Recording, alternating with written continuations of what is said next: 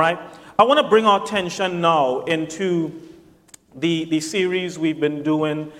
Really, it's a series that we're looking at the topic of discipleship, but the sub-theme is really learning to lean on Jesus. Learning to lean on Jesus. And it's my intention not to go through all the different intricacies and, just kind of go through itemizing each part of the Sermon on the Mount, but I'm taking the Sermon on the Mount, chapters 5, 6, and 7 of the Gospel account of Matthew in some huge chunks. And so a couple of weeks ago, we spent some time looking at chapter number 5, where we spoke about trusting the process. And before I go on, let me just say this, and I don't have to do it because, it's not like I'm trying to just make a big deal out of it, but I really want to make a big deal out of it. I just want to say, I just want to give my heartfelt gratitude and thanks to Shane for a marvelous job. Let me come on this side. I heard yes on this side. I just want to give, just big gratitude to Shane for what a marvelous job. Maybe it's my accent. Marvelous. For what a superb, an excellent job that he did on last week. It wasn't just his preparation. You could tell his preparation was well done. It was the heart of the person in allowing the Holy Spirit to lead and to guide him. A lot of people have things that they want to say, but some people actually have things to say, and I think Shane had something to share with us that was really so potent and so vital on last week. He had me shouting in my car driving back last week. I was shouting in my car. And so if you have not viewed, I really want to make a plug for this. If you have not viewed last week's service, I want to encourage you to go and view that message. It will bless your life. It will bless your life. And I just want to say thank you so much for Shane. He's a man of many talents. Yes. Yeah, thank you, William. He's sometimes it's okay. He's a man of many talents. And I think underneath the many talents that he has, God is really trying to show him you're a preacher. You're a preacher too. Shane, you're a preacher too. Shane, you're a preacher too. And so I just want you to be aware that if ever I need someone again to fill this spot, you will be called upon. My friend. It's not an easy job to stand here and present a message to God's people. You are always on display. But apart from you being on display, you submit yourself to allowing God's word to be on display. And so I'm really grateful for Shane. You really blessed me. If you didn't bless anybody else, you blessed me by the word you shared on last week. In chapter 5, we spoke about trusting the process. In verses 48 in particular of chapter 5, Jesus would call the attention of the audience to grow as he utters the word, therefore, you are to be perfect as your heavenly Father is himself perfect. The therefore is a call to action on the part of the audience, which was meant to have them walk with Jehovah, not in the way that they were currently walking, but in a way that was reflective of individuals who had a true relationship with God Almighty. So Jesus would talk about misplaced anger in verse number 21.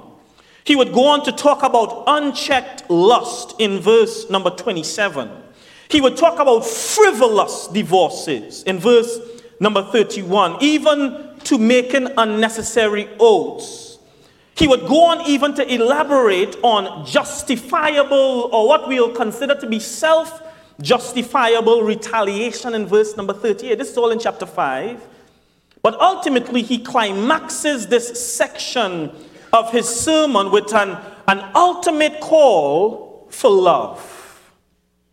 So he would say, love your enemies in verse number 44, and pray for those who persecute you. But don't miss the comma that comes at the end of verse number 44, because in verse number 45, after he makes that statement, and pray for those who would persecute you, he places a comma there.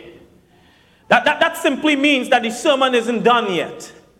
That simply means that there is a little bit more to say on the matter. So he says, love your enemies and pray for those who persecute you. Check this, so that, he says, you may be sons of your Father who is in heaven. For he makes the sun to rise on the evil and on the good, and he sends the rain on the just and the unjust. So he concludes this section by saying, therefore be perfect as your heavenly Father is perfect. So everything I've said to you before, he says, as I've shown you these things, therefore. So in other words, this is what you are looking forward to. This is the goal and the objective of checking your anger, of checking your lust, of checking your relationships, of checking your word, of checking your retaliation, of checking your love, so that you can be the sons of the Most High God. So Jesus challenges us to grow. And as he challenges us to grow, what he ultimately does is he stretches his followers, he stretches his disciples in a way that would have made them uncomfortable. So that brings us to our text on this morning, where we engage in chapter number 6 of the Gospel of Matthew. And I want us to recognize as we do this, I want to give a visual aid, as it were, to help us connect with the overall message that I'm hoping to share. But before we get to this text, I want you, if you don't mind, to make your way into the book of 1 Timothy chapter number 4. We're going to get to Matthew chapter 6 here in a little bit, but if you don't mind, just get for me 1 Timothy chapter 4, reading from verses 6 through 8. 1 Timothy chapter number 4, reading from verses 6 through 8. Where's Arnolfo? All right, Arnolfo, make your way up, bro. I'm going to use you. Make your way up. You're gonna have to get some energy for this one. Do some stretches in the meantime. I don't want you to pull a muscle. Do some stretches. I'm serious. You're gonna have to. Don't blame me. It's the Holy Spirit on this one. Having just concluded talking about where the man and the woman of God should really place their focus, as well as the character and the qualities that make a godly leader in the church, Paul now focuses attention on sharing with Timothy the inevitable departure from truth and his need to prepare not only himself, but the church to stay rooted and grounded in faith. That's chapter number 2, 3, and the beginning part of chapter number 4. So he comes now in verse number 6 of chapter 4, 1 Timothy, to say these words. If you put these things before the brothers, I'm reading from the English Standard Version, you will be a good servant of Christ Jesus, Timothy, being trained in the words of the faith and of the good doctrine that you have followed. Just as a side note, I want us to appreciate that there is such a thing still in the world that we are living in as good doctrine. Not every doctrine is good. Not every teaching is sound, and contrary to what we find in Christendom, where all you have to do is just put Jesus at the end of the sentence, not every doctrine is pure. So Paul is encouraging Timothy to ready himself and get the church ready for a time when the believers, or the so-called believers, would not or no longer adhere to sound doctrine or truth. They would gather to themselves teachers having itching ears. So he prepares the people of God to stay faithful, stay rooted and grounded. Say, stay rooted. Stay rooted and grounded in truth and in faith. Yes, sir. For to remain grounded in the faith is to stay rooted and grounded in the truth. I wish I had somebody who could put that on Facebook. To stay rooted and grounded in the faith is to stay rooted and grounded in the truth. Truth is still very much important in Christendom. But that was just by the wayside. He said to Timothy, the doctrine where you have followed, verse number 7, have nothing to do, check this, church, with irrelevant, silly myths. Rather, he says, train yourself for godliness. I'm going somewhere with this. For a while, this is the English Standard Version. We'll put it this way. For a while, bodily training is of some value. For those readers of the King James, it would say, for bodily exercise profiteth little. He says, for a while, bodily training is of some value. Godliness is of value in every single way, as it holds promise for the present life and also for a life that is to come. Yes, sir. Some abuse this text to the detriment of their own health and well-being, claiming they don't need to exercise because the scripture says exercise doesn't profit much. But let me share this with you. That's poor exegesis. If you are using this text to say, I don't need to exercise because the Holy Spirit through Paul said that bodily exercise profits little, then that's poor exegesis. That's a lazy reading of the text. That's self-justification. No, let me move on. Paul in this text is actually refuting some myth and some philosophy, some religious ideas that the ancient world and people in this day and age would have had concerning the physical or fit body. There was a belief, particularly among the Greeks, that said if a person was physically fit, they would have had the ability physically to attain to some type of God status. So ladies, tell me if I'm wrong. When you see a picture of a man, a male, that's well chiseled and he's physically fit. I don't mean to do this, ladies. Let's not get into the lust. Jesus talks about lust. But what you often hear is this man has the physique of a god, right? That's the terminology. He has the physique of a god. Or he looks like a Greek god. And so the more physically fit that male or even that female would be, the idea is that person would achieve some type of deification, even if it meant being a demigod. So the consensus was, the religious belief system was, the more physically fit you were, it didn't matter what type of life, what type of moral standard and value you had. If you were physically fit, you had the opportunity to attain to some type of godhood. But Paul is really refuting some of that ideology here as he says to Timothy, bodily exercise has very little benefit. Now notice it doesn't say it has no benefit. Let me.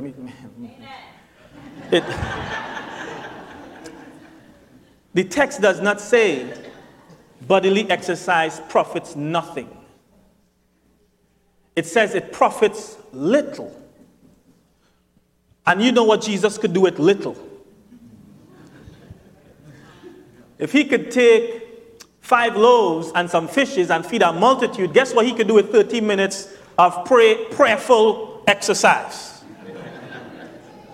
So it's not that exercise profits nothing, but Paul, through the Holy Spirit, is also refuting some ideologies and some myths that they would have upheld. Like, listen, the more physically fit you are, the closer you are to God. It's the whole idea of cleanliness. You know that kind of cliche, cleanliness is closer to godliness. Well, the more physically fit you were, the closer you were to becoming some type of deity. So it didn't matter. That's what I'm trying to say. Paul is, even in the statement, trying to refute the idea of the day that if you were just fit physically, it must mean that you are close to the gods. So you are highly favored.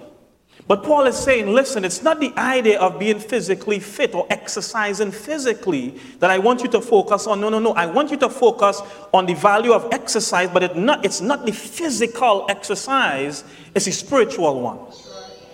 It's not being physically fit that is going to take you into heaven, but it's being spiritually fit that really matters. Your body eventually, no matter how fit you are, your body eventually is going to decay. Your body eventually is going to go from being in a position of being young and being strong and being cocky and being brash to one day being on the flip side of that. And so the body actually has the ability, if we didn't know it, to grow older.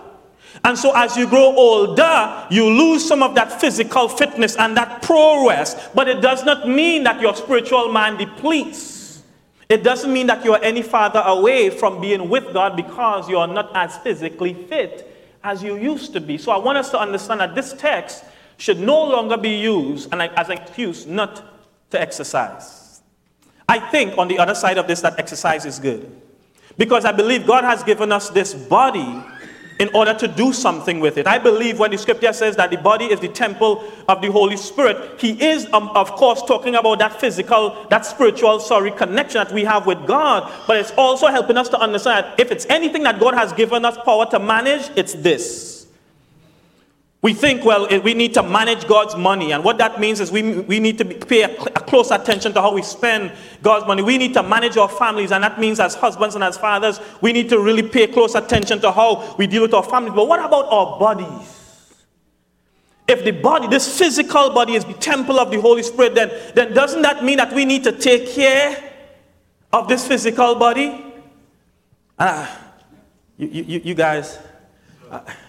I don't want to make a soapbox out of this, nor is this a doctrine that I'm trying to make, but I want us to understand that there is some benefit to us taking care of this thing that God has given to us. Amen.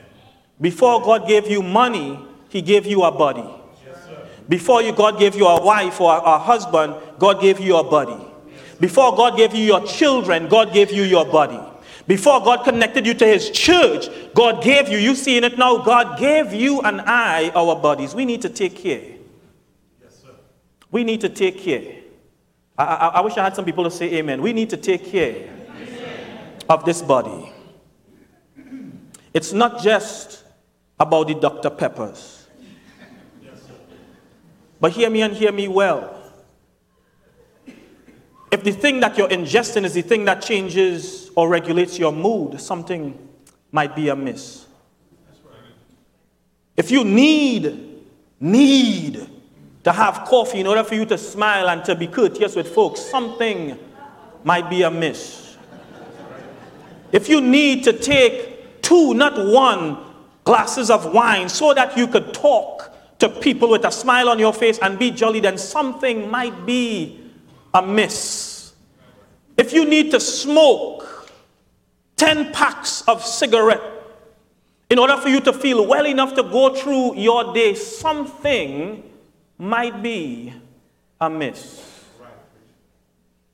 So we need to pay close attention to how we treat this body, but recognize that how we treat the physical body is not the real focus of our relationship with God.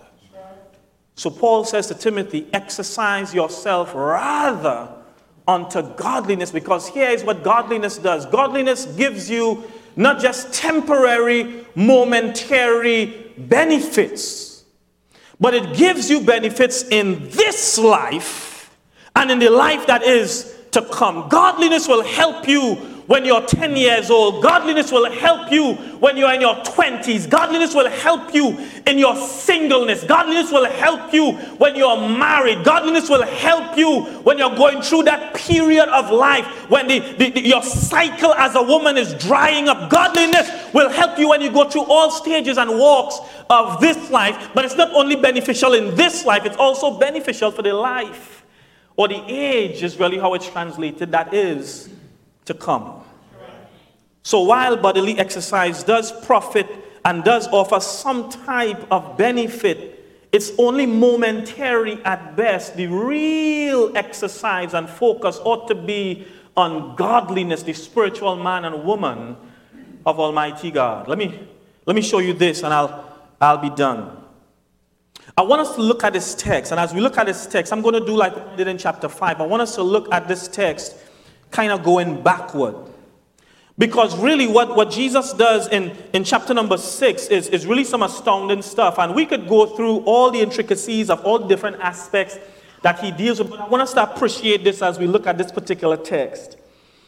In verse number 33, it says, "But seek ye first the kingdom of God," or the kingdom of heaven, "and his righteousness, and all these things shall be added unto you." The things there he's talking about is really what we will consider to be the basic necessities of life. Food, clothing, shelter. Don't be anxious because of what you will wear. Don't be anxious about what you will eat. Don't allow the physical necessities of life to so occupy your thoughts and minds that it worries you, right?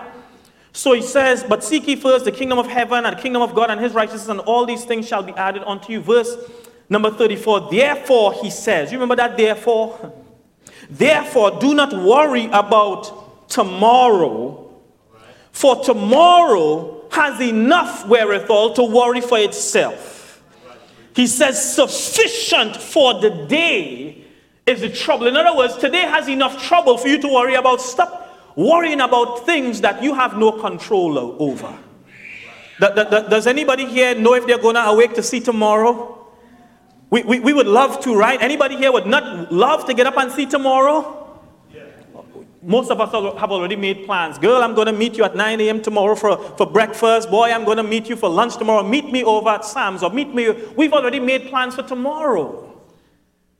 But how many of us are assured of actually waking up to see tomorrow? I could tell you there is one person that knows that, and that's only God. Only God knows if we're even going to make it back home this afternoon. So Jesus is trying to help his disciples to stay in the moment. Say, stay in the moment. He's trying to help them to recognize the value and the importance of the present, what it means to be alive now, and the benefit of staying present. I like the phrase here, stay locked in. Stay locked in. Joe David, if you don't mind, just come and help me get this out of the way. Now, Arnulfo, I want to do this really quick. Arnulfo, you're the man. I'm going to have to call Wilson because this is Wilson's equipment. I don't know how to operate. This is sophisticated stuff here. This is sophisticated stuff here.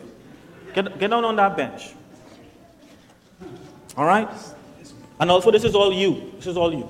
Now, you're going to have to turn the next way, bro. Next one? Yeah. Like that? Yeah. No. You lie down. Go down flat. You would think he hasn't done this before. But that's what nervousness does. You guys are watching him, so he's nervous. Yeah, I see. So that's 45 pounds. Really? It's like 10. He says it's like 10. I want you guys to hear this, right? It's like 10. Go ahead. 45 pounds. Mm-hmm. You go. 2. Come on, go ahead. What are you doing? You're working out. 3, 4, 5, 6, 7, 8. Come on. 9, 10. All right, beautiful. Come on. No, get up. All right. How did that feel? It feels good. It feels good, right? All right, beautiful. Wilson, give him the 65. Or the 60. 65. Which? No. Go the next weight. What's the next weight? Let's go 45. Go 45. Oh, so what was this? This wasn't 45? No, that's like 10. Oh, this was 10. Ah.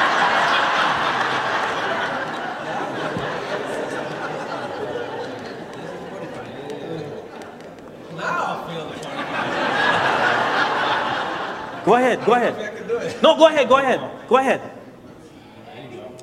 ahead. Come on. 1, 2, come on. 3, come on. 4, come on. 5, hey, 6, 7. Pamela, you're feeling him good. 8, 9, beautiful. 10, all right, beautiful, beautiful, beautiful. You got one more set to do. Now, this is real. When you're training, and you're trying to develop or to build muscle or grow, that's really the theme of this. You have to engage in what is called progressive weight. So if you expect and you want to grow in terms of what you could lift, you can't expect to push the same weight all the time. So you have to start at a comfortable weight, and we'll talk about some stuff in just a little bit. But in order for you to really grow, you have to continue adding weight. Now, I'll tell you, if he does this for the length of time that he is supposed to, he'll probably get up sore in the morning, which is to say, growth is uncomfortable. When you grow and you're growing right, it's a painful thing. But again, Jesus says, I want you to stick with it, because if you go through the pain, there's going to be a benefit at the end. All right? Are you done? No, you got this guy. This dude. You got one more set. You got one more set. No, you got one more set. He said, oh boy, you got one more set. No, you felt the weight. I thought this was 45, but that was 10. Then you went to. I think this is your whole. Then you went to 45. This is 65. 65. Oh, you're shaking, bro. You're shaking. It's shaking. You're shaking. You're shaking. I'm helping you. I'm helping you, right? You think you could push it? Yeah. Yeah? Do you need help? Yes. Okay. All right. Let's go up. Wilson is going to help you. Wilson's going to help you. Wilson, only help him when he really needs it, eh? All right. Come on, guys. 1, 2. If you could see his face. 3. Come on. 4. Come on, bro. 5. Come on. 5 more. 5 more. 6. Come on. 7. Come on. 9. Come on, Anolfo. 1 more. 1 more. Hey!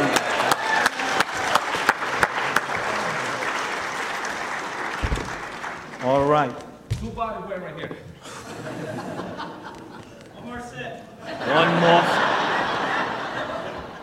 One more set. Guys, let me just share this with you. I don't have much time to do this, but let me just share these 3 points with you really quick. And the hope is that the visual will help you grasp at least these 3 points. All right? When we are learning to lean on Jesus, yes, sir, there are 3 things out of this text and this exercise I want us to appreciate. Number 1, be coachable. We will not learn if we think we know it all. Yes, sir. Yes, sir. Be coachable says that in as much, Arnulfo, this is not the first time Arnulfo would have done, he's exercised before. If you read chapter 5, a cursory reading of chapter 5, Jesus is talking about things that the people that he's talking to are well accustomed to doing. They were accustomed praying. They were accustomed fasting. Jesus, you're talking to people that have been fasting and praying all their lives. You're talking to a nation that knows what it means to give alms. But it's one thing to do a thing. It's a next thing to do a thing right. All right. So you could pray, but it's a next thing to learn a better and deeper way of praying, a more intimate way of praying. You could fast, but you could fast without the right motive. You could give, but not have the right heart. It's one thing to do good deeds. It's a next thing to do good deeds right. So I need for us to be coachable. Don't think, well, I've been doing this for so long, I know how to worship. Don't think I'm doing this for so long, I know how to praise. Don't think I've been doing this for so long, I know how to study. Don't think I've been doing this for so long, I know what salvation is. Don't think I've been doing for this so long that nobody could teach me. As a preacher, I have to learn that I don't know everything. And trust me, the more I study, the more I realize that I am a worm in comparison to the information that there is contained within the confines of the scripture of Jesus Christ. When I hear good preachers preach, I have to sit down and like a child take notes and wonder in the face of God, what have I been doing for 20 years? Be coachable. When my wife has to sit down and tell me, you need to learn how to communicate, and I'm thinking, I communicate every single Sunday with people and I think I'm doing a good job, yet I can't do a good job at home. Be coachable. Yes, sir. That's number one. Yes, sir. If you don't mind, number two, be consistent. All right. Now here's the problem, the blessing and the curse. Guys, could I get 3 more minutes of your time? Could you stay with me? Yes, could you stay locked in for 3 minutes? Yes, could I get 3 minutes from you? Stay locked in. I haven't said, not once yet, I'm done, right? Haven't said that. But I want you to know, if you give me 3 minutes, I hope to be done. So just stay locked in with me. There is a blessing and curse with consistency. Because here's the funny thing about exercising. If your form is off, once the weight is manageable enough, you will see some type of benefit from even a poor form. So you could be doing good things with poor form and see some type of benefit, but you'll only see the true benefit when you consistently do good things good. All right. So be consistent. But sometimes we consistently do good things poorly. So he says be coachable, but also be consistent. Could I give you the third one? Keep your concentration. Keep your concentration. Right. Watch the face of the man in the picture. When you have to push a certain amount of weight, you don't have time to be thinking about what's going to happen tomorrow. When you have to pick that weight up, and I'm glad he has somebody behind him. I'm glad Wilson was here. But when you're alone on the bench, and there are times when you're going to be alone on the bench, when you have to push the weight of life up off of your chest, you can't focus on what he is saying about you and what she is saying about you. Listen, when we come to service, it's not about what's going on around us. You have to be so focused on pushing that praise out to God. But we find ourselves focused on everything else, and we fail to recognize that when we're pushing the weight of life, when we're pushing the weight of faithfulness, I'm telling you, we have to stay so locked in and stay so concentrated. Why else do people walk away from church when it is something goes amiss? Why? Because we're focused on the wrong things. So he says, keep your concentration. Because when it's time to push real weight, the people who push real weight recognize they don't have time for confusion. Yes. I wish I had a church. Yes, sir. Yes, sir. The people who push real weight recognize they don't have time for gossip. Yes, sir. Gossip is for the people who are pushing 5 pounds and they push it like this. Gossip is for the people who don't have much weight to push, and so they have the time to look around. How you doing, Brian?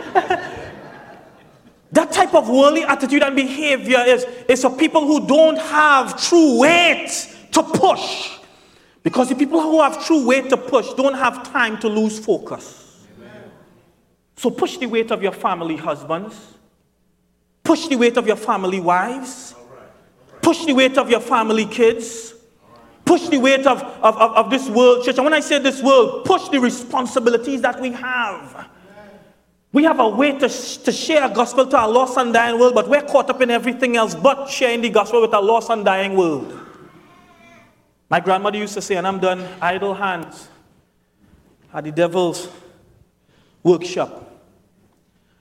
Fill your hand with godly weight, and you'll realize you don't have time to allow the devil to form and fashion us in his workshop.